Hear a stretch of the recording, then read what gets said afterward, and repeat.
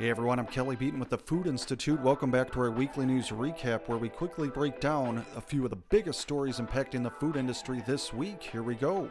Some Americans are cutting back and trading down to stretch their disposable income in the face of rising prices, reported CNBC. Consumer confidence, a measure of shoppers' sentiments around market conditions reported by the Conference Board, ticked lower in April. And for this year, consumer spending should remain resilient, Bank of America noted. But for next year, it's a little less certain. And certainly toward the second half of next year, that's when risk of a more significant slowdown could arise.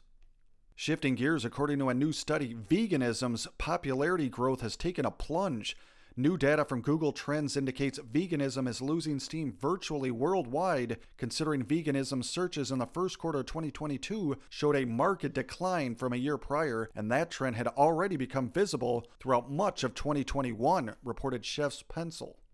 In other news, Chobani ended production of its ultra-filtered milk line after less than 3 months of sales, citing inflationary pressures as the main reason for the discontinuation. The company will continue to sell Chobani half and half, reported Dairy Herd Management. And finally, a few quick ones to close on. A dozen major food companies, including General Mills, Kellogg, and PepsiCo, have called on Congress to put an end to the proliferation of cannabis-based products that mimic popular CPG brands, reported the Washington Post.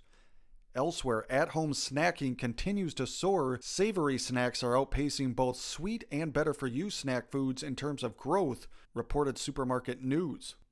And lastly, convenience store retailers are preparing for summer travel with hiring sprees. 7-Eleven, Maverick, Pilot Co., and Royal Farms are expected to hire more than 70,000 employees combined, reported Convenience Store News. Okay, that'll do it for now. That was your food industry news. I'm Kelly Beaton.